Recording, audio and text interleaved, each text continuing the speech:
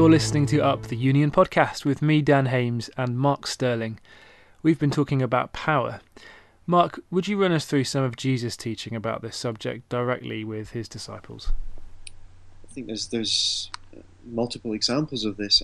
I guess to link the previous section about Philippians 2, many have seen the so-called Christ hymn there in Philippians 2 as a meditation upon or a reflection inspired by the events in the upper room in John 13, where you see the same pattern of descent and ascent, where Jesus seated at the head of the table, and in John 13 it says, knowing that everything was given into his hands. Again, it's such a big authority statement. Knowing everything's given into his hands, what does he do with it? Gets down from the head of the table, washes the feet, gets back up to the head of the table again and says, do you understand what I've done for you? I have set you an example, and you have to do the same thing for your brothers. And then obviously he goes on, new commandment I give you, love one another, and by this all men will know you're my disciple, if you love one another in this kind of way. So that would be, I guess, one of the very obvious examples.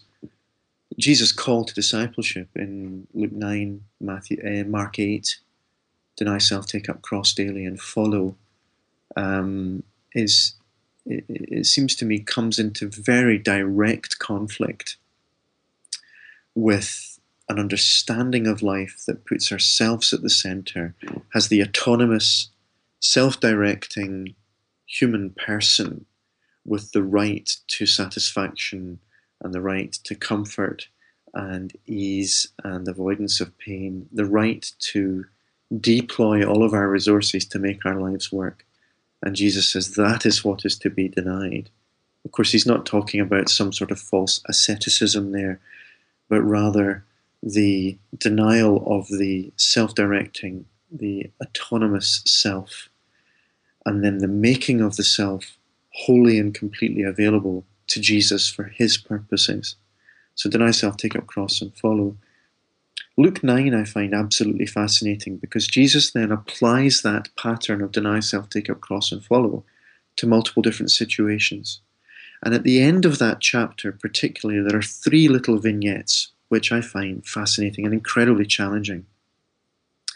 And in each of them, Jesus is applying this issue of who is at the center and how do we use our power. And he's applying it to specific situations. In the first one, he catches his disciples arguing about who is the best of them. So he's applying that pattern to personal competition. Personal competition, of course, is how can I use what I am to get up above others and to put them down below me so that I'm better and they're worse. And Jesus says, no, absolutely not. Brings a child, says whoever looks after this child, welcomes this child, that's the greatest. The reason I think he brings a child, there is nothing to be gained from relationship with a child in that culture. A child is of no account. There's no calculation about how to improve my lot or to get myself up the social status ladder by relating to a child. And Jesus said, the person, therefore, who doesn't think about their status but simply loves people, that's the greatest. So that's the first thing. He tackles personal competitiveness head on. Then secondly, he tackles party-spiritedness head on.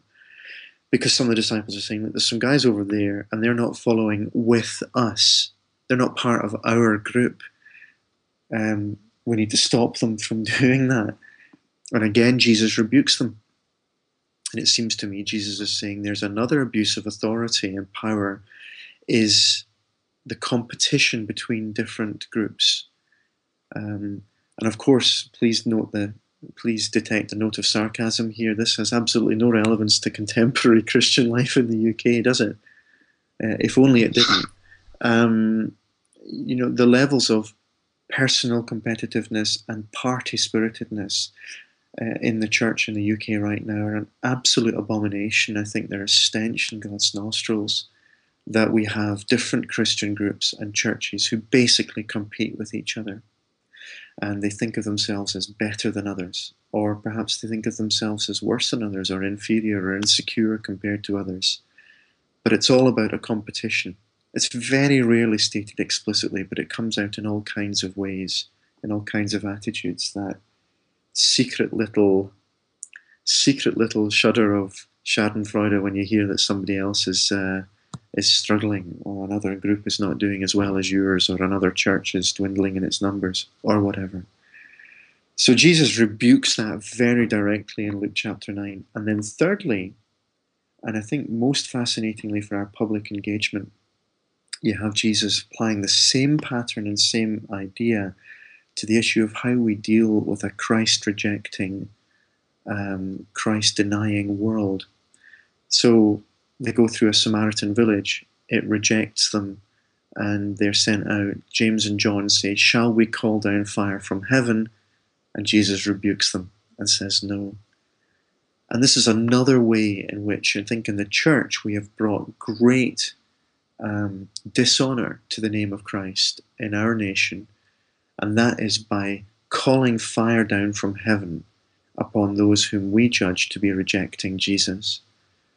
And then, of course, we can fill in the gaps for whatever that particular group happens to be, whether that's radical Islam, or whether that's the liberal congregation down the road, or whether that's those who aren't quite as kosher as we are, or whether that's the homosexual movement and many of the things it does, or whatever.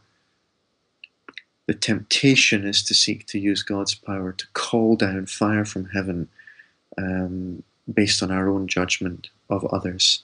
And Jesus says, no, that's not the way. That's not what it means to deny self, take up cross and follow. So those would be some examples, I think, of the ways in which Jesus directly teaches on this particular issue. Thank you, Mark. Next time we're going to think about how all of this relates to Christian leadership and whether Christian leaders should pursue power or avoid it. So make sure you tune in for more from Up the Union podcast.